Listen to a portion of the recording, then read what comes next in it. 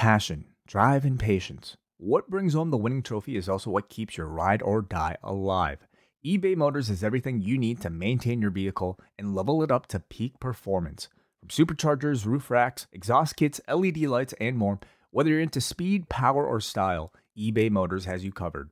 With over 122 million parts for your number one ride or die, you'll always find exactly what you're looking for. And with eBay Guaranteed Fit, your part is guaranteed to fit your ride every time or your money back. Because with eBay Motors, you're burning rubber, not cash.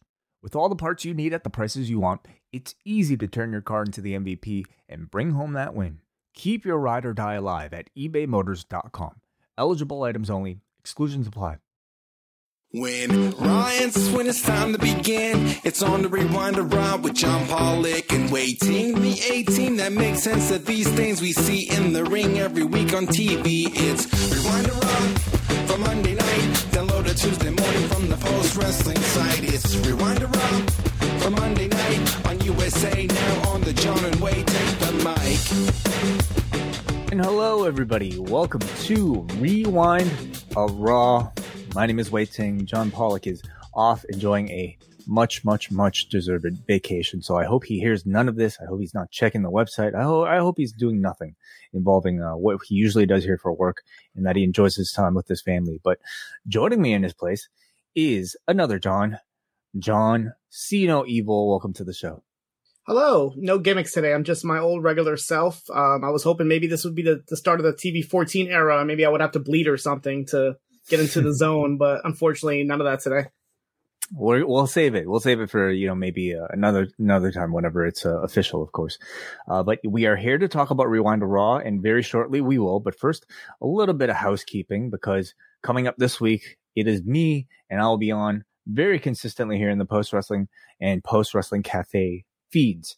That includes tomorrow, where we will have our Thor Love and Thunder review with me, WH Park, and Mike Murray. We just recorded it today, but those of you who are cafe patrons will receive it sometime tomorrow in your podcast feeds in the afternoon. We have, of course, up next with Braden Harrington and Davey Portman talking about NXT and the 20-woman battle royal that's set to take place tomorrow night. Our G1 Climax post shows return on Wednesday in the Post Wrestling Cafe with me and Mike Murray as well. John Cino, Shot in the Dark on the Up Next feed, and Rewind to Dynamite with me and Professor Chris Ely. And then Thursday, it is the return of the Wellness Policy with me, Jordan Goodman, and Neil Flanagan, who's going to become, everybody, a permanent co-host. I'm very pleased to announce for the Wellness Policy.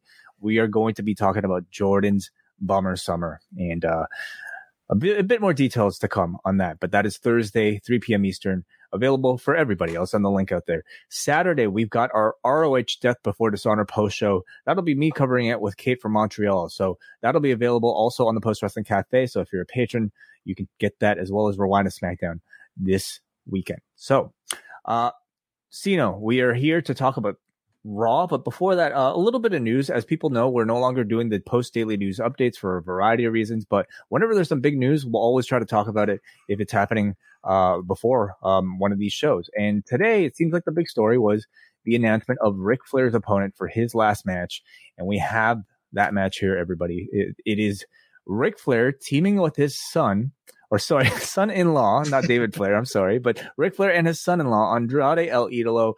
They will be taking on Jeff Jarrett and Jay Lethal with Karen Jarrett in their corner for Ric Flair's last match.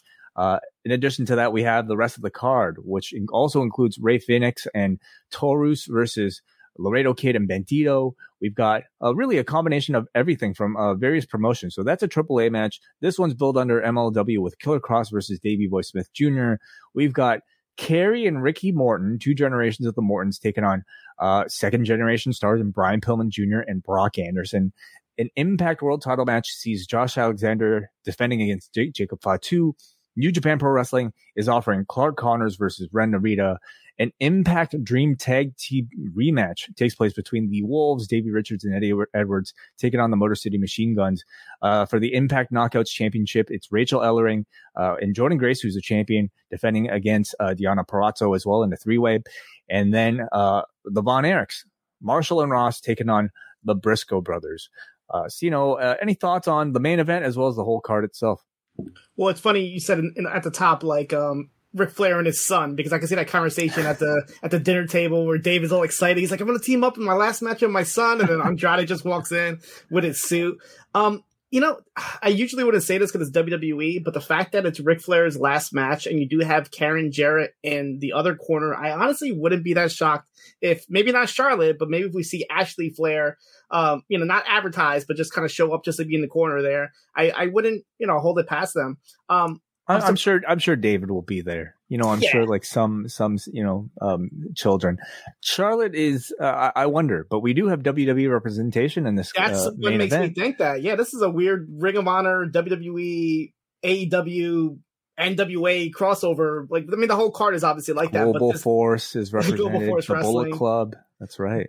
But this match alone, the fact that like Andrade hasn't wrestled in a while, I just figured he was like injured or something. But it looks like he was getting ready for this match. Perhaps. Yeah, we shall see. I mean, you know, when you look at this particular matchup, I mean, it feels pretty evident that it'll probably be Lethal and Andrade doing the bulk of the work, hard tag to Ric Flair, and then he gets his big little moments here. Some nostalgia, of course, with Jeff Jarrett as well, but he's going to have a really busy couple of weeks, I suppose. Yeah, hopefully he doesn't get you know, beat up at SummerSlam by the Usos, and he'll be good for the next day. So that is the latest with Ric Flair's last match. I'm sure you'll be hearing a little bit more about that in the weeks to come here. On to WWE Ross. You know, I mean, when it comes to how many people I can really choose to cover this event, I feel like the pool is relatively low of people who keep up with it consistently and people who are willing to take on the burden of these 3-hour shows. You, of course, do the Dynamite reports for us. You watch pretty much everything that's out there on Shot in the Dark. So I appreciate you stepping in. What have your thoughts been lately on the WWE main roster product? Not good. I'll be honest with you. I probably the only time I ever watch live is when I do like a show like this where I have to, but usually I'll watch like the next day on 2x speed without the commercials, and I'll be on my phone for half of it. I can't get into it. I'm not excited about SummerSlam. The fact that next week they're going to be at Madison Square Garden and I have absolutely no desire to go to that show. I don't care. 20th anniversary, nothing against Rey Mysterio, but I don't want to like waste time getting on a train and going down there and spending money for something I'm not going to enjoy. Especially 3 hours. So unfortunately, I'm not invested at all in pretty much anything. I mean, SmackDown has a couple highlights here or there, but Raw doesn't do anything for me. Yeah, I mean, we didn't get the TV 14 as we expected it, and that was like rumored to possibly happen. So that gives a little bit of like, whoa, let's see what's different. But and it's, as we'll get into it, there was definitely an odd start to this show. I'm not sure exactly what the purpose of that was. But yeah, I'm just, as far as the product goes, I can't say I'm really excited about anything. Well, let's talk about that opening segment, because to start the show off, and by the way, of course, as it has taken place, I suppose, since last week, if not earlier, the Woo is added back to the opening signature. And then we come back, and the opening thing on this edition of Raw is WWE's global ambassador, Titus O'Neil. He's already in the ring. He's introduced as somebody, he's keyed as somebody who is hosting the SPs this week, but that is not the reason why he is appearing on the show. He says that he thought he reached the height of his personal achievements when he won the Warrior Award this year at the Hall of Fame, or was given the Warrior Award at this year's at a previous year's Hall of Fame, I should say. I'm sorry. But he hit an even higher peak when he became our WWE global ambassador. He's here to tell us that what we need more now in the world than ever is goodwill. Whether it's helping the less fortunate or supporting our servicemen and women around the world, they also support good causes that bring people together to do good. And that is why you will never hear the WWE talk about politics or religion or subject matter that is divisive, because regardless of your race or economic status or nationality, this place is a safe haven. This is a place WWE wants to make sure where we can all have a good time. So that's what we're about to do tonight, and welcome to Monday Night Raw. What the fuck was this? I was so confused. I'm like, is he going to be like the general manager? Like, why start the show? Like later on as the show went on, okay, it made sense because it was in Tampa. Like, he's doing all this good stuff in Tampa, so it made a little bit more sense. But to start the show like this, and he's just going on about all these like things that WWE does well and does not talk about, I'm just like, what is the purpose of this? This is so weird. They spent the whole year in Tampa, okay? And I don't know how many Titus O'Neil appearances we've seen throughout the entire Thunderdome era. Like, or the first thing, of course, that's coming to everybody's mind is that, are they bearing for more bad news in the press? And are they somehow trying to get ahead of it? And I don't know, like, how would this get ahead of anything? Like, what is this decision going to do with whatever bad press that they might get? The topics that he brought up, it made me really scared of what is there more to talk about when it comes to Vince. Like, what else has he done that we don't know yet? It's very scary to thought. But yeah, this just screams just like, we're good. We're doing all this good stuff. And it's just like, oh my goodness, this was just very, very cringe. But it's just the idea that, like, let's just, speculate that maybe there's some bad press to come, and that Vince's first reaction is to send Titus O'Neil out to have this like rah-rah message about goodwill. And what is the statement here? We will not talk about politics or religion or subject matter that is divisive, because regardless of your race or economic status or nationality, this place is a safe haven.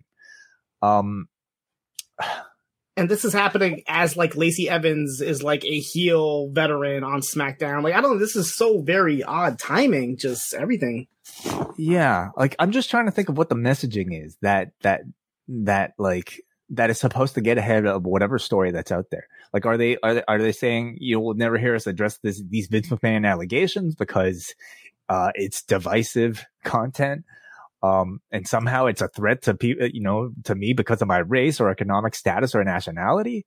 Yeah, and the fact that they kept saying this is like a safe haven. So like, I feel like whatever mumbled up message they had was like, no matter what's going on in the world today, you could just turn on Monday Night Raw and you're okay here. We're fine here. We're not gonna make it worse. I feel so safe watching Raw. Yeah, without rather than reading the Wall Street Journal where I might figure out the truth of some of these stories.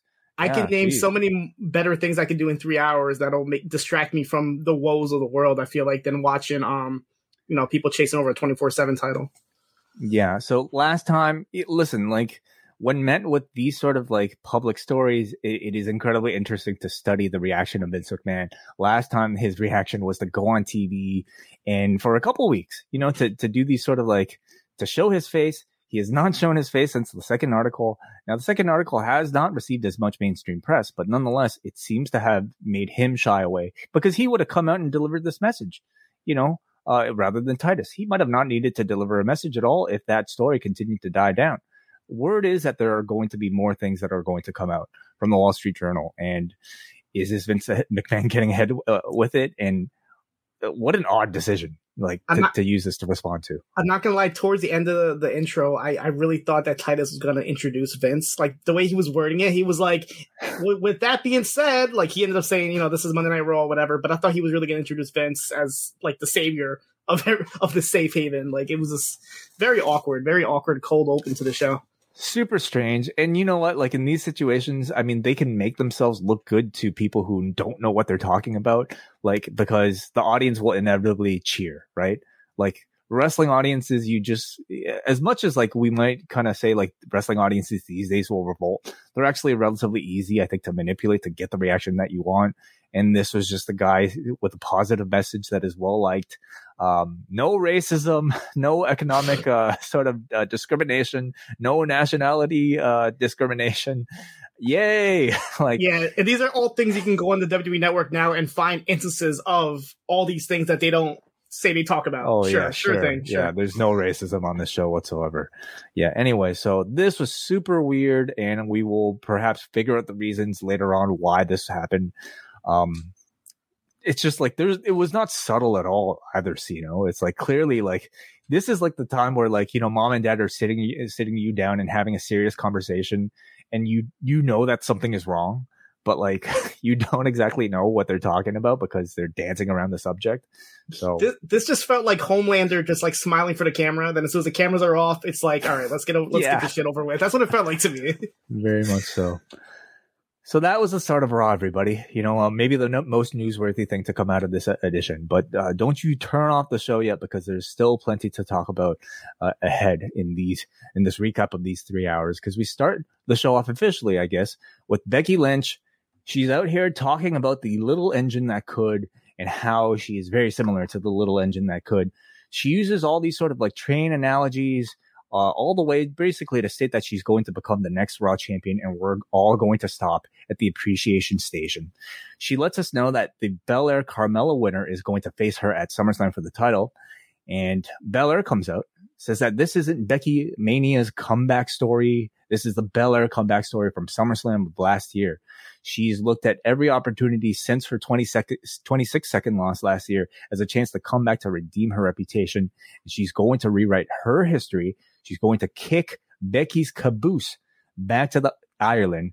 Choo choo. What do you think of this set of promos here, Cino? I feel like Becky was just backstage reading her baby bedtime story. I was like, oh, you know what, the little engine that could. Let me go ahead and use this in a promo. But you know, mother promos, I guess, bring out a different side of you. I would not doubt that scenario whatsoever. I thought it was clever, you know, like it was cute. And I thought there was a certain level of, I think, creativity attached to some of those metaphors. And I always feel like Bianca sounds like a very strong promo, especially as a babyface, which I think is especially difficult to do without coming across corny. She never comes across that way to me. She just sounds like somebody who's very determined. And again, for somebody of her experience level to sound as confident as she does, I think this feels like a big match. And I don't know if it's just me, like maybe just not paying attention to the main product, but it was at this moment that I realized, it's been a year since Becky came back at SummerSlam. Like it totally didn't click that it's been literally 1 year that they've been building into this rematch. So that's pretty good timing on their part. And they will continue to really, you know, play out this story a little bit later on, but that is only dependent on whether or not Carmella doesn't get by and become the new women's champion, because Carmella comes out. She says she's a badass with a great ass, tells Bianca not to overlook her. And then Becky and Carmella then attack Bianca from behind, which gives Carmella an advantage ahead of their matchup that takes place right in the next segment here. This is for the Raw Women's Championship, Bianca Belair versus Carmella, a rematch for Money in the Bank. But this time, the title can change hands on a countout because, of course, Carmella won via countout last week. So Becky's on commentary. She leaves the ring briefly to distract Bianca. And Carmella constantly tries to win via countout. She's doing things like dumping Bianca behind the barricades and retreating to the ring, you know, like what you do with playing a video game. Graves is calling this match like it's WrestleMania because her wife might have a chance here of actually winning the championship. Carmella gets a few near falls. Bianca gets fired up and then basically just hits the KOD for the victory. Not necessarily all that dramatic of a finish here. So the champion retains, and we have Bianca versus Becky officially at SummerSlam. What do you think of the match, Cino? I mean, I feel like I've seen this match every week, and I probably have. I'm pretty sure they've wrestled every week. But this match was okay. It was actually not too bad from what they did. You know, they had the commentary was a little annoying because you had both Corey and Becky, getting on Bianca's case here. But it was okay for what it was, I guess. I mean, obviously there was no doubt on who was going to win here, but it definitely, for the time they had, it was okay.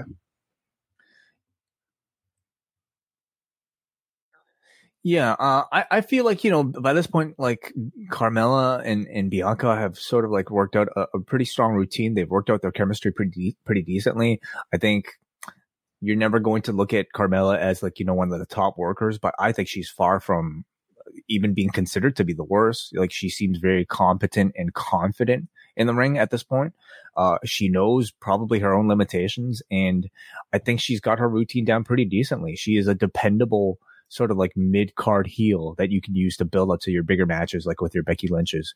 But they just kind of got to the formality here. Becky Lynch versus Bianca is official.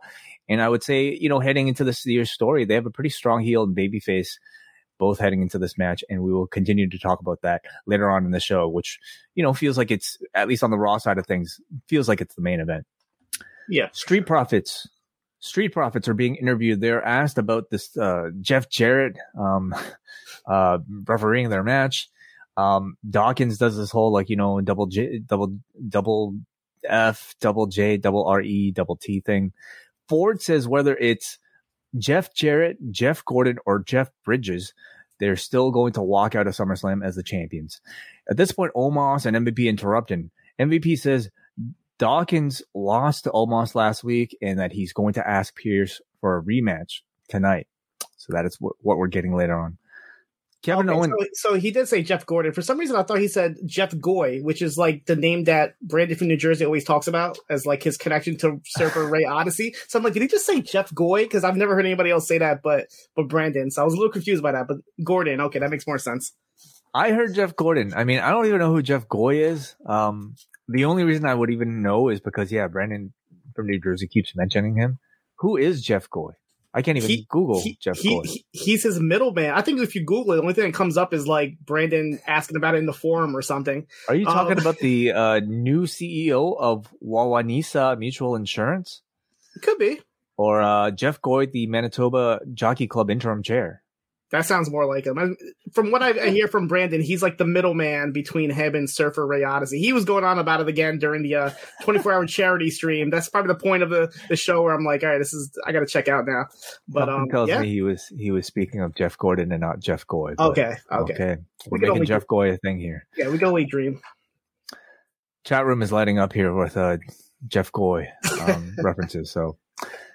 There you go. Kevin Owens returns. He is here to host the KO show with Riddle. So out comes Riddle. Rollins versus Riddle, of course, is official for SummerSlam. Owens says that he had to step away in recent weeks because he was being driven crazy by all of the Elias Ezekiel stuff. He says he went on a nature retreat to clear his head. He admires, in fact, how calm and cool Riddle is and says that this, Elias, Elroy, and Elrod, they can do whatever they want. He doesn't care anymore. So maybe he's moved on from that storyline. He says that Seth Rollins used to be his best friends, and he says Seth Rollins used to be KO's best friend, so he knows what it's like to not have a best friend around, the way that Riddle has recently lost Randy Orton as a best friend. So Owens suggests teaming up with Riddle. He says RK Bro was good, but Bro KO could be great. Owens says that he's turned a new leaf now and he can be trusted. He's no longer a liar. And Owens tells Riddle that if he can trust Randy Orton, the biggest snake there ever was, then he can trust him. Riddle does not appreciate the slight against Randy Orton, and he almost comes to blows with Owens. As Riddle music is playing, here comes Seth Rollins attacking from behind, and there we go. Riddle attacks Rollins. Oh, sorry, Rollins attacks Riddle from behind. Any thoughts on all of this? I was happy to see Kevin Owens back in his little panda shirt, which is kind of cool. He did mention like giving Riddle like a Mountain Dew Baja Blast. So I thought somewhere Alex Zane was like screaming, trademark infringement. He's the Taco Bell guy, and they have the Baja Blast over there. This is interesting. I don't know if this is like just straight dropping the storyline with Ezekiel or Elias, but I definitely would like some sort of resolution, because that was kind of like one of the best things that WWE has done this year, I feel like, is the whole Ezekiel Owens thing. So I hope they didn't just drop that out of nowhere. But yeah, this is odd because like he mentioned like not being friends with Rollins, and then like Rollins attacked him, but he didn't really like do anything. He just kind of disappeared. So I was trying to figure out if he was like actually like in on it, if he was being more heelish. It was very odd, like the whole like resolution of the ending of the segment. Yeah. I don't know. Like, I didn't really get a clear indication about, Kevin Owens' next program coming off of this. I'm not even at this point sure that he would have something for SummerSlam unless they build up to this, Ezekiel thing. And the only thing that would give me hope that they're continuing it is the fact that Seth Rollins is being interviewed backstage after his attack on Matt Riddle. He says that Riddle is so stupid, it's driving him insane. He says Riddle is stupid because he thinks Orton really cared about him and he turned down Kevin Owens' help. He says Riddle is stupid because he thinks that he can beat him at SummerSlam. And out comes Ezekiel, who reprimands Seth for attacking Riddle. Seth says it's none of your business, and Ezekiel says, I am your business, and business is about to pick up. So I don't know if he's trying new catchphrases or what, but business is about to pick up, So yeah, maybe they're going to do a tag team next week, with Ezekiel on one side, Kevin Owens on the other side, aiding Seth Rollins, a former friend, perhaps. That's the only thing that might keep this thing alive. Otherwise, who knows? Judgment Day. Damian Priest and Finn Balor are in the ring, and they guarantee tonight Dominic Mysterio will be joining the Judgment Day. They replay the Edge attack from a month ago, and out come Dom and Rey. It is our match. Our match tonight is Damian Priest versus Rey Mysterio. they have a pretty classic big man versus little man match here. Ray is about to hit the 619, but Balor tries to interfere. Dominic stops him, but the distraction results in a kick and a 2 count from Priest.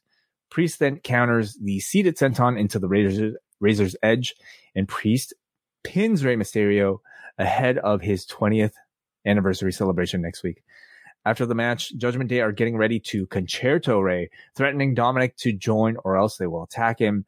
And this is enough for Dominic to be convinced to say, stop, I'll join the Judgment Day if you don't concerto my dad.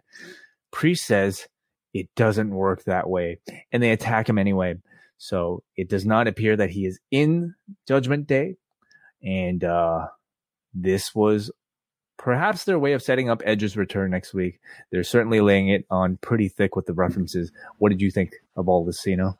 Yeah, I was really going to say the same thing about laying it on thick, because like every time you see Judgment Day, it's this is what we did to Edge. They have to remind you every single week, like if we don't already know that these vignettes that they're showing is for the return of Edge. The match was okay for what it was. And weeks like this, I wish Pollock was here so he could imitate. I'm not even going to try to do it sacrilegious to try to imitate Dominic, but just him saying, stop, I'll join Judgment Day. Like, it was just like, oh God, this is so bad.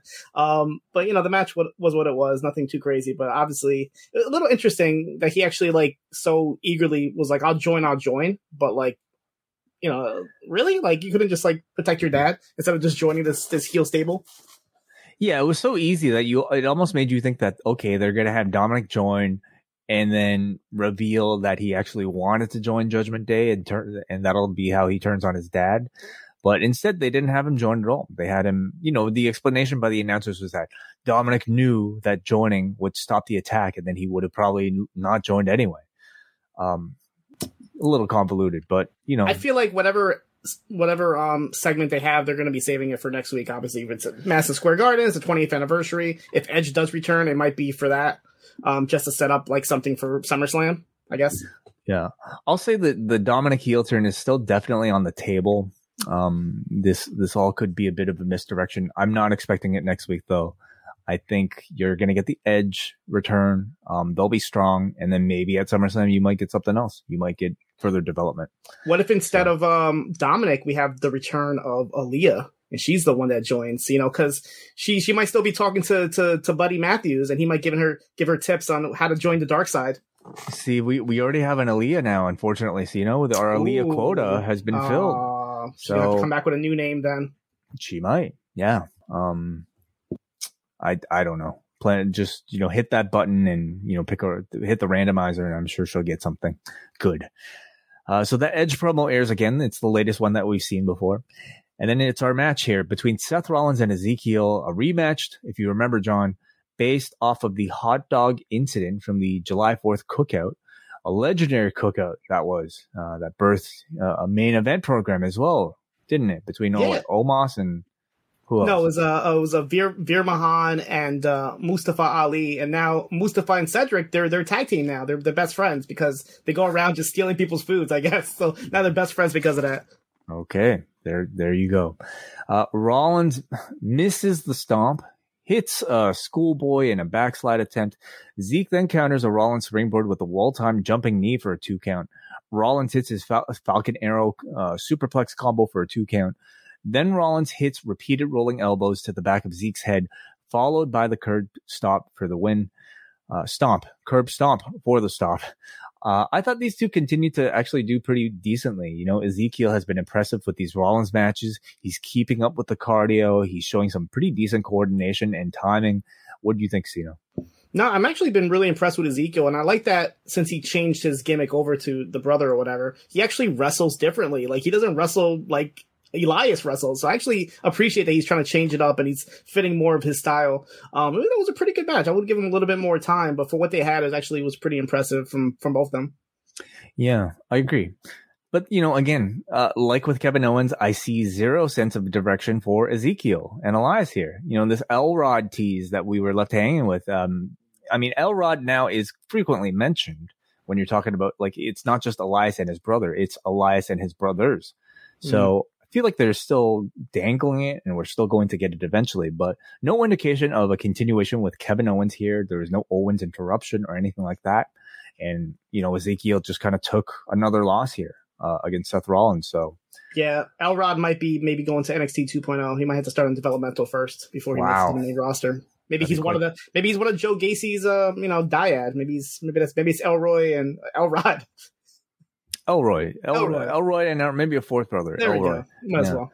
No, it's a real shame because, I would say that's a character that had a lot of momentum prior to Kevin Owens not being here, and for them to seemingly, if they're not going to continue it and just drop it, that would be a real shame because I think there's a lot of talent between him and Kevin Owens, and a lot still left to explore with that whole character. So we'll see if it continues.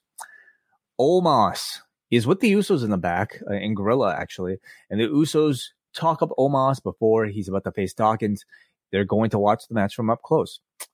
So we also have Judgment Day in the back. Finn Balor says that Dominic failed the test today. They know that Dom just joined in order to save his dad. And they'll finish Ray just like they finished Edge.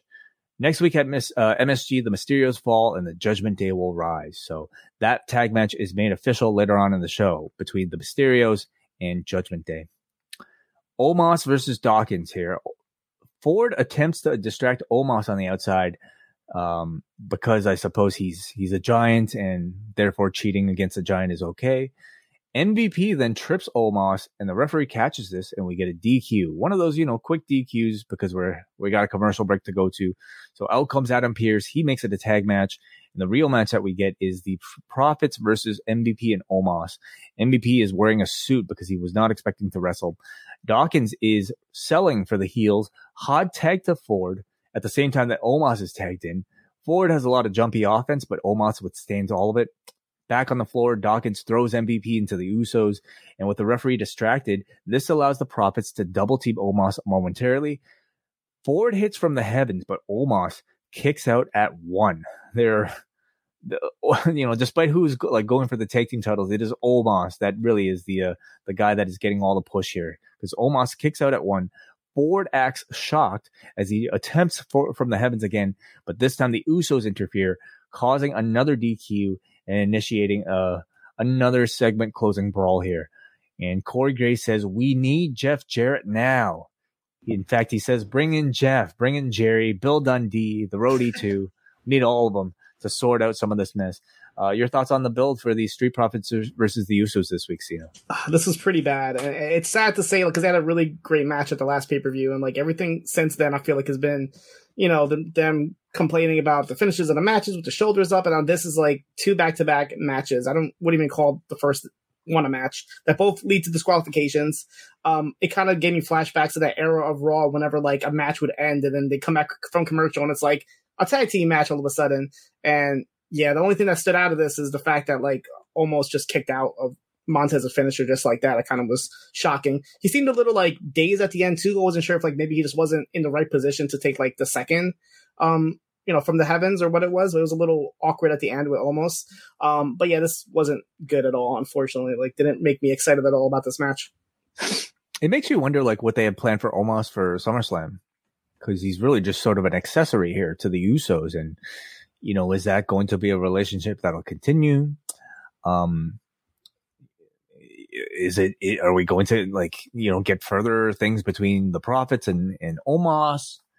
Or is this just a way to fill their time, It needs more Jeff Jarrett. I mean, Jeff is leaving Ric Flair bloody in the streets promoting that match, and then he's not doing anything here. He needs to come out and just beat somebody up, leave somebody bloody in the streets. I mean, I think the ultimate destination here is Jeff Jarrett versus Omos that we have to eventually get to. Maybe a WrestleMania, something like that. This is a smack comeback. him over. Yeah, I could definitely see Jeff Jarrett hitting Omos with a guitar and Omos just not even getting affected by it.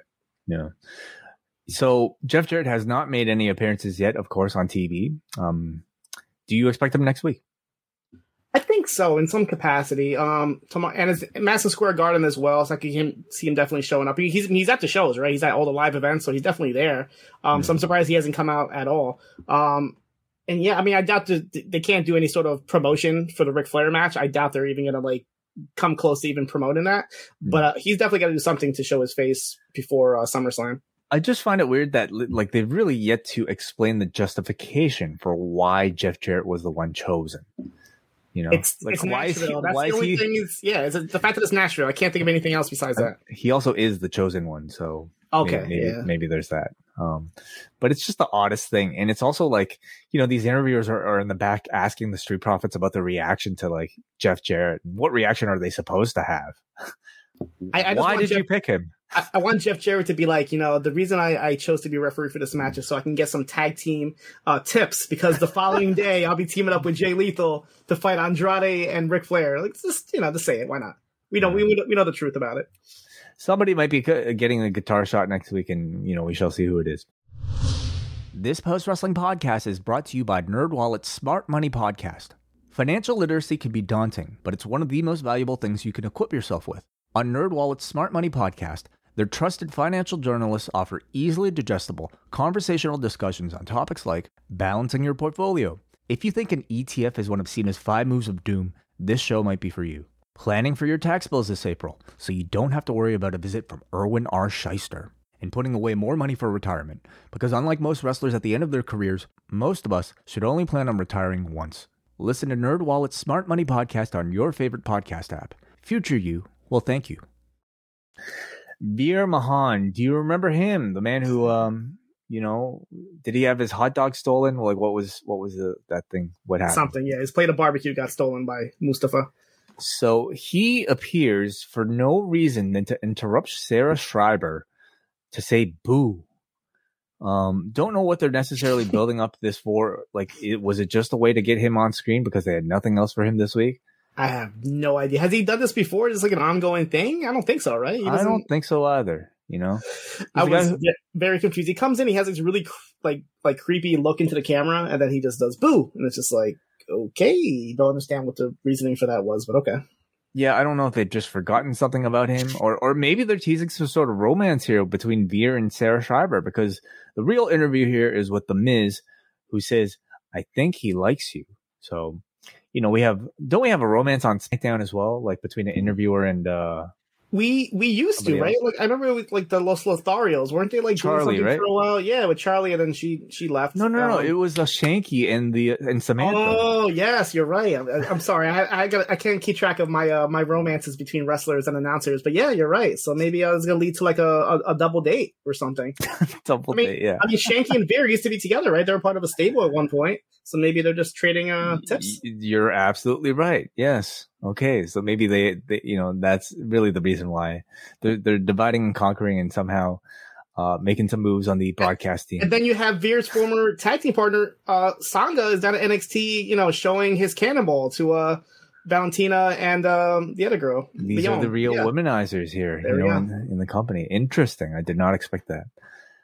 The Miz says if Logan didn't like being his partner, he will hate being his opponent even more, and that sets us up for Miz TV later on tonight in our main event. Austin Theory says that this is going to be the biggest SummerSlam of all time because he's going to be both the U.S. and Undisputed Champions at the same time coming out of the show. The fans keep giving him the what treatment, of course, and Theory mocks them. What? Shut your mouth. And so, of course, it wasn't too good. From the list of like what counter attacks, this wasn't on the top of the list, unfortunately. Well, this is what's interesting. Like, I wonder if this was intentional, because throughout the rest of the promo, he certainly played into the what chant. So, of course, they do it even more. Theory's other role throughout this entire SummerSlam build is to be the guy to build up Lesnar versus Reigns. You know, he's the one, because you're talking about two part-timers here in Lesnar and Reigns. When you don't have either of them, when you don't have Paul Heyman, well, you got to rely on Austin Theory, because he's here to play a clip for us of Brock Lesnar destroying Alpha Academy last week, simply to show how devastating Brock Lesnar can be. And he says, he plays the clip and he says, this is why it's going to be a perfect opportunity for me to cash in, because these two are going to beat the hell out of each other. And at this point, the fans are whatting louder than ever.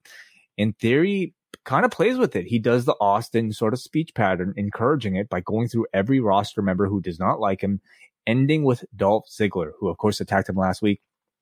They replay the Ziggler attack, and then out comes AJ Styles, who says, whichever title Theory leaves with, Styles will be the first in line to take it off of him. Styles says the Locker isn't jealous of Austin Theory. They just think that he's a jackass. So how do you think Austin Theory did here in this segment? The whole thing was just really confusing. Like, at the end of this, like, if you gave me a multiple choice of who was Theory wrestling at SummerSlam, I don't think Lashley would even be on the list, because he's like talking about AJ Styles, he's talking about Ziggler, he's talking about Roman, he's talking about Brock. Yeah, the whole what thing, it didn't really, like, I don't know. It felt like it threw him off a little bit, but after how you explained it, yeah, maybe it was expected. Maybe he did kind of like want to play off of it a little bit. But yeah, he just, I guess his character now is everybody hates me, right? Everybody is jealous of me in the locker room. That's what he's running with. He definitely feels like he's got some increased confidence. You know, it feels like his projection has stepped up a level ever since like being put into this Money in the Bank spotlight. But I would say he's very much suffering from, like, I think the same thing that was plaguing The Miz for a time, in that he feels awfully generic. And The Miz actually maybe, you know, overcame that a little bit, because he came in like a way better promo and showed a lot of improvement beyond people's expectations. I would say, like, Theory's trajectory, even though we're seeing a little bit of extra confidence here, his trajectory has been pretty flat. From the moment that he walked into this company. I still am yet to see what Vince likely sees in him. And I would say the audience probably feels very much the same way right now too. Yeah, he's definitely missing something. Like, when I first started watching him in Evolve, like, he kind of had that same like vibe, but then at one point they actually paired him up with now Gigi Dolan when she was Priscilla Kelly, and the kind of interaction they had with each other where he was like being a jerk to her, and like it kind of made like a little bit more personality come out of him. So maybe that's what he's missing. Maybe he's just missing having somebody with him to kind of like counter off of, because yeah, like he doesn't really have any like character. He's just like an annoying guy that people don't like, I guess, but it's not really much of his character. He's still, like, I would say, very much a work in progress. And you can even argue that like the Money in the Bank level might be too much for him. But it's especially the case when you compare him and contrast him with guys like Roman Reigns and Brock Lesnar, who have had, you know, years and years, and you know are the two biggest stars in the entire company that are very complete packages right now. So his star power is definitely you know, and that's the point of this, right? Is to try to get him up at least to a higher level by being by associating him with the two of them. But the gulf is just so big. Like, honestly, like if he does come out at the end of SummerSlam and he teases a cash in, this is gonna be one of the rare times where the crowd, I don't think, is gonna pop or care. Like, it's sad to say, but like I can't see them getting, oh my god, it's Theory's music, A-Town down. Like, I can't see them getting into it whatsoever like they usually do. They'll react big because, you know, everybody wants to see a big title change or a cash in their hometown, of course. But yeah, but it'll be very, very small reaction. I feel like it's not going to be like what we usually get. So Theory asks AJ what he accomplished at Theory's age, and makes fun of him hitting phenomenal forearms in bars in Georgia when he was in his 20s. AJ says that he's proud of where he came from. It's made him who he is today. And who he is today is somebody who decks Austin Theory ahead of their match, because that's what he did here. Theory versus AJ Styles as Dolph Ziggler watches from ringside. On the floor, Theory shoves Dolph down, and then Theory gets to the ropes to break a calf crusher later on in the match. He pulls himself to the outside, where Theory eats a receipt from Dolph in the form of a super kick behind the ref's back. AJ Styles then ends up winning by countout because Theory can't make it back into the ring. So this is the second time that Dolph Ziggler has cost Austin Theory a match, and AJ Styles closes the segment by giving Theory a Styles class, just in case you forget who has the Money in the Bank and could afford all of these losses, John Cena. So yeah. They're still like dangling the mystery of like why Dolph Ziggler exactly is focused on Austin Theory. Dolph has not spoken a word yet in the 2 weeks that he's been back, and they're kind of making it a bit of a secret. Any thoughts? Yeah, it's really weird. Yeah, he's gone with 2 weeks where he hasn't explained his actions. He's being really quiet about it. Knowing WWE logic, this probably means that Ziggler is going to help Theory win the title. Like, just, I don't know. For some reason, it's like he's doing all this, but at the end of the day, he's going to be the one that's going to help him and maybe like be like a mentor or manager to Theory. It's just, yeah, very odd. And another match where, you know, we get a count out, funny finish. What's that conversation like backstage in character? Okay. Like, is Ziggler saying, hey, I've got a great plan for you. All right. You want to reach the next level? Yeah. Let me super kick you in the head. It cost you a number of matches in the weeks leading up to this. No one's going to think you're any sort of threat. And then Yeah, because his win-loss record doesn't count. He has his briefcase. He can cash in whenever he wants. Doesn't matter if he's 0-6 for the month. That's it. Yeah, just I don't know. After some, like, I'm trying to think. Like, Ziggler's been doing, like, he was in NXT, right? And then he kind of had that weird appearance with Bobby Roode, where did they get attacked by? That Omos that one week. Yeah, didn't they attack Omos? And there was no explanation for that. And then he disappeared again. And then he comes back without Bobby Roode for 2 weeks in a row, says nothing at all, and attacks Theory. I'm as confused as probably creative is on what's going on with Ziggler. We all know we're just counting the days until he turns back into a heel at some point. So anyway, so that is the latest with Theory and Dolph Ziggler. We have a special video talking about Bianca Belair versus Becky Lynch, which, I mean, was very detailed for a video that must have been edited in the, hour since this match was made official. I mean, what if Carmella won here? What would they have done? They had a backup video just in case, showing the history. I mean, they could show the same video from SummerSlam, right? Carmella was involved, so they could have just showed her and edited it a little bit. But I'm sure you are right. I totally forget that Carmella was a part of that. And that makes me think that she might have some sort of presence this year in SummerSlam, because that was the thing last year, right? Everybody was so upset that Carmella came out instead of Sasha. So I feel like they might play around with that this year as well. Do some sort of play with everybody's emotions. There was a video. I don't know if we can get back to it, but there was a video for Edge as well. They show a newer video. Oh, it was a newer one. I missed it. Yeah, what was in this one? It was showing some of the similar things with the Rey Mysterio mask. So this is actually the first time they showed Mysterio, I feel like. So maybe that could lead to something for SummerSlam. It showed his mask, and then I guess he was writing in blood, and it said I am coming to, and it didn't say what he was coming to. So is he coming to Raw? Is he coming to SmackDown? I don't know. But he was writing in blood, so he's definitely ready for TB14. Okay. I am coming to. Maybe he just means I'm coming to, he's been passed out and he's waking up. That sort of thing. It could be, yeah. Or maybe saying I'm coming to help Jungle Boy to fight Christian and Luchasaurus. You never know, right? Yeah, you don't know.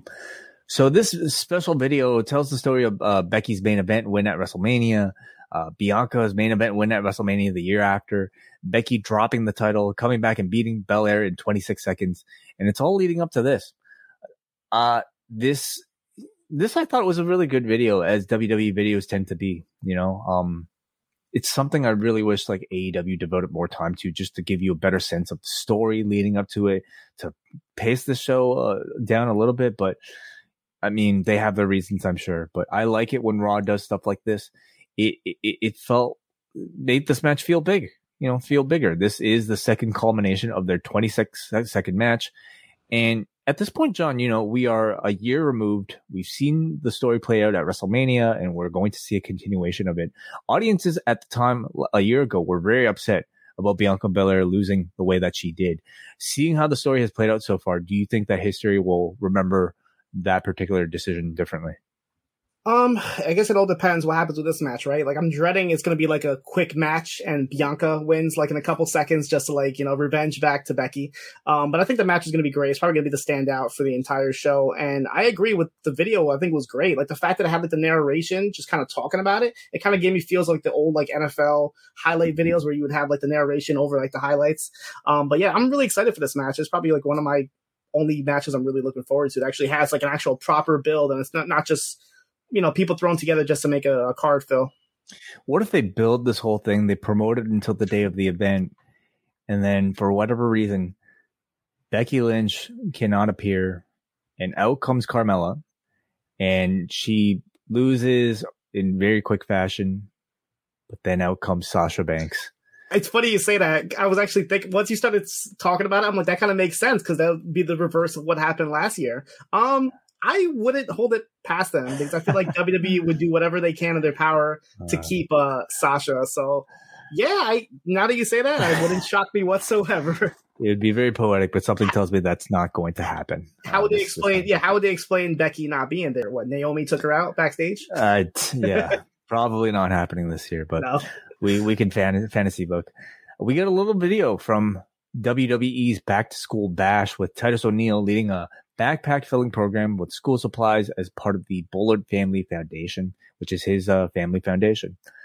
6-woman tag here with Asuka, Alexa, Dana taking on Nikki, ASH, Tamina, and Doudrop. Dana hits this big plancha from the top, and that sends everybody to the outside, where Reggie distracts Dana, the current 24/7 champion, which allows Tozawa to sneak in from under the ring to capture the 24/7 title championship. And then Corey Graves mentions that Dana didn't get the rule suspended for this match. So this is, of course, our 24/7 segment where Nikki ASH pins Tozawa for the title. Then Alexa pins Nikki for the title. And then Doudrop crossbodies Alexa for the 24/7 title. Tamina wins the 24/7 title. And then Dana, of course, ends it all. So good luck to the Wikipedia editors who are updating that as we speak, I'm sure. Meanwhile, the 6-woman tag is still going on in the background. And it simply ends here with Asuka applying the Asuka lock onto Nikki ASH, and she taps. And, I mean, it is definitely kind of sad to see like top level talent like an Alexa and Asuka involved in such a nothing segment in ring wise without any real kind of like further story for either of them coming out of this. They really are just, almost background characters to this comedy segment. But, for the most part, like this was like 10:40 p.m. in the show. It perhaps was a segment that, was designed to wake the crowd up with a number of fast title changes. Well, what do you think, Cena?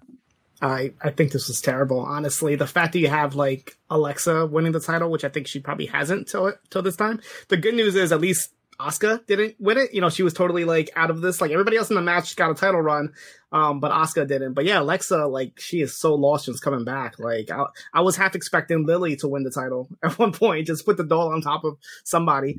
But yeah, this was just very bad. They have no idea what to do with Alexa. Like everybody here is lost. Nobody here is fighting at SummerSlam.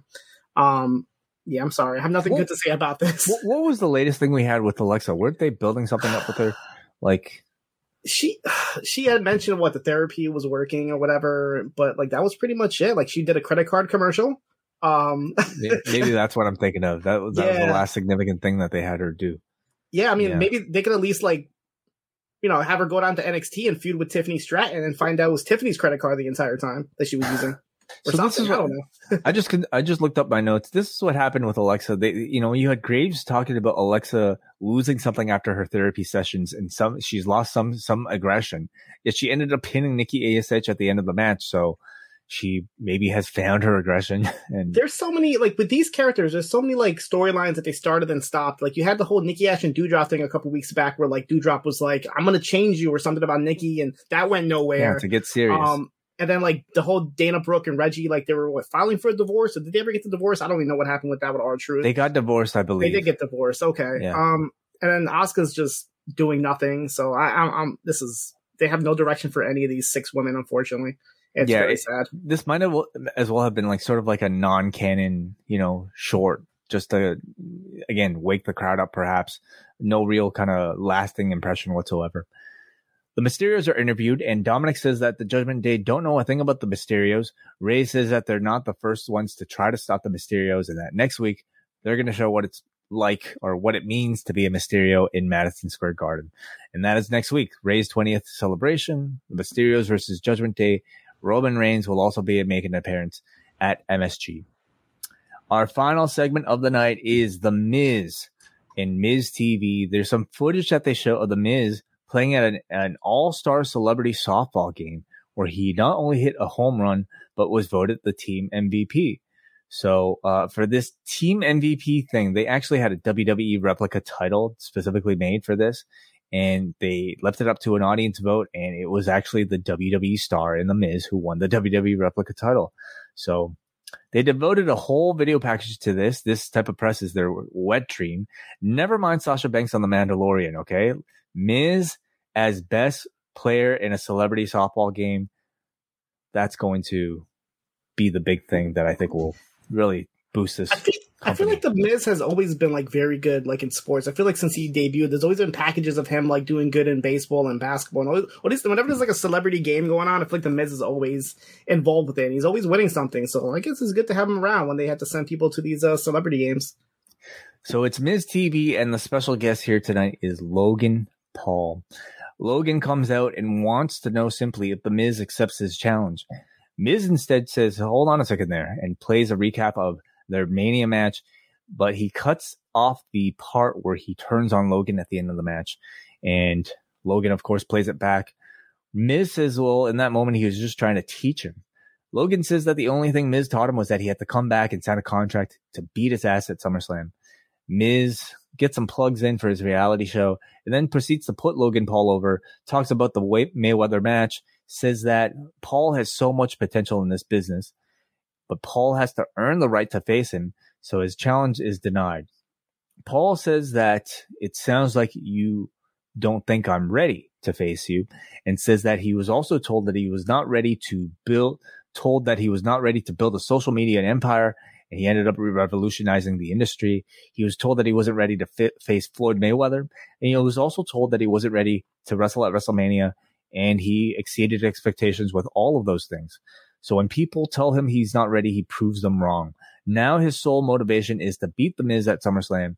He's going to be at Raw at Madison Square Garden, and he's going to host his own version of Miz TV to prove that he can do that better than The Miz. He's going to call it Impulsive TV. Miz says he's still not going to accept the match, and Logan says, well, that's exactly what I expect from somebody with blueberry-sized balls. And this crowd starts to chant tiny balls. Miz shows off his new massive balls t-shirt, and then he gets angry and accepts the match. He attacks, Logan ducks, sends The Miz over the top rope with the clothesline, but out comes Tommaso Ciampa, who attacks Logan Paul. Imagine that sentence a year ago. Tommaso Ciampa attacks Logan Paul, and Paul fights him off and gets away. The Miz is really angry. He says there's only one Miz and he's awesome. So Paul versus Miz has now been made official for SummerSlam, with Tommaso Ciampa hanging out somewhere along the way. Your thoughts on the closing segment to tonight's show? This whole thing was so bad. First of all, the Miz came out with this, like, I don't know what he was wearing, but he reminded me of what's his name, Cornflake from Fresh Prince, Kellogg, that they kept calling Cornflake. He had the same, like, school uniform. Like, this is just weird. And then, like, Logan, I had no idea his podcast was called Impulsive. I had to actually look it up. I'm like, did he say Impulsive? And that's actually the name of his podcast. Yeah, this whole thing was bad. That the fact that, like, Logan Paul outsmarted, two former champions here. But the fact that Ciampa is still involved makes me think that Logan Paul's going to have some sort of backup in his corner. I don't think it's going to be a tag match, but I feel like they're both going to have people in their corner. So who is he going to have on the opposite side of Ciampa? Is it going to be Johnny Gargano is going to come back to be in Logan Paul's corner? Whoa. Interesting. My guess would be AJ Styles. He seems to be the name attached to all of this, and might be just a bit of a counter. Or maybe he's going to go it alone, and they'll just, do the double heel attacking the babyface. Or his own brother, if Jake isn't, busy, I guess. So, I mean, I will tell you what, like, it heading into this program with the idea that they're going to have Logan Paul be the babyface against The Miz was definitely, I think, going against what the natural reactions you would have to the Paul brothers is. That said, I feel tonight Logan Paul, I think, did a good job. I think they had, pretty good dialogue scripted for him, and he recited it with all the confidence that I think you would expect. He is, to me, truly exceeding expectations. He, gave some good delivery and talked about the whole line about, like, how, people underestimate him, and he goes toe to toe with Mayweather, or, like, performs better than anybody can expect at WrestleMania. There's truth in it, and for that reason, there is a level of respect that I think you can give him. There's plenty of other stuff that I feel like he's attached to that, might counter that as well. But tonight, I thought the promo was well made and well delivered from him. But New York is a different beast, okay? Yeah. And next week will be really interesting with him hosting that segment. I was saying, I hope he's, like, backstage now talking to some of his, like, friends in Hollywood or something to get some sort of material for next week, because it's going to be pretty tough. Unless he comes out with, like, Dwayne Johnson by his side, I can't see him getting any sort of, like, positive reaction in New York City. Yeah, even then, I just don't know. I mean, we saw Roman Reigns with The Rock after that Rumble, right? Still got booed. That's true. Yeah, it's gonna be tough. Like I said, like the fact that, like, I have no interest in going to this show, and it would take me like 20 minutes to get there after work, and I still, like, do I really want to waste time? I can just be home right now, just sleeping. Like, there's, like, so many other things I'd rather do. But unless I don't know what they promoted Roman Reigns, they promoted Logan Paul having his own segment. and a couple other things, right? A couple other the Mysterio Mysterios. thing. Yeah, the Mysterio thing. I mean, the fact that maybe Edge might return might be a pretty cool thing. But there really isn't anything that's got me saying, okay, I'm going to go, or I'm thinking about going. Yeah. So this Logan Paul thing, I mean, clearly is their big celebrity match that they're trying to set up here for SummerSlam, and interesting idea to like put this towards the end rather than like at the 10 o'clock or like you sort of 9:45, 10 mark, which tends to be like before the dip of the last hour. I'm kind of curious to see like what the ratings pattern is for this one, or are they maybe understanding of the fact that does Paul cater more towards a younger audience that's not necessarily watching their TV anyway? Are they just kind of banking all of this on for like online YouTube views, for instance? Not really sure. But I don't follow the Paul brothers online, but I'm wondering how much promotion he's putting through his like social media and what the reaction is there. Like all his fans going to tune in and watch his segments. Are they going to go to SummerSlam? Are they going to go to MSG? Like I wonder how big his following is and if they're actually like having any sort of difference to the WWE side of it. Mm-hmm. Your thoughts overall on this edition of Raw? It was a prominent thing. What's going to happen? Other than that, it wasn't a good show. I'll be honest with you. I can't say it was a good show. I'm not looking for you to lie about you loving Raw here, but the highlight of the show was whatever Titus O'Neil was doing off the top, just because of how weird it was and what it says about the way Vince McMahon might react to potential controversy or just whatever is going through his mind out there. Beyond that, it felt like, a relatively standard edition of Raw with matches that aren't necessarily that interesting to speak of. Elias versus Rollins, I suppose, it's supposed, I guess it's over delivering on low expectations. Beyond that, like Profits versus MVP and Almost, like these are like all right matches, but like hardly anything that I would say you have to go out of your way to see. We got some more build towards MSG, of course, and then whatever that they're building for SummerSlam, which, a video package for Bianca Belair versus Becky, I thought was very well done, and I think made the match feel bigger. And Logan Paul. So yeah, I'm definitely expecting next week to be a noteworthy show. The fact that it's an MSG, it's the Mysterio 20th anniversary. I feel like something definitely, whatever big hook they have there, I think they're saving it for next week. We have one piece of feedback here from forum.postwrestling.com, and it comes to us from Denise from Georgia, who says, the allegations are getting to Vince when they send out Titus to hype up their product. I know they have another woman to have a meaningless match with Bianca. I know they have another man to have a meaningless match with Seth. Sensing a pattern. It's hard to take Paul as a babyface because he has sleaze written all over him, a la Art Barr. More important than anything on this meh show is Jeff Jarrett, the smartest man in wrestling. Take care, good people. Okay. All right. Yeah. Who would have thought we'd be talking about Jeff Jarrett so much as a, focal part of Ric Flair's last match as well as SummerSlam here. Hey, and there's a GCW show that weekend too, and he still has unfinished business with Effie, so maybe he'll show up on that show also. Jeff Jarrett could be everywhere this weekend. That is very true. All right. So that is this edition of Rewind to Raw. John Cena, thank you so much again for being a part of this. What have you got going on this week? Shot in the dark. I've been watching some of the shows. I haven't watched everything just yet, but from what I've seen, we have the continuation of the New Japan Strong tag team tournament. They got new titles there in New Japan, so that's pretty interesting.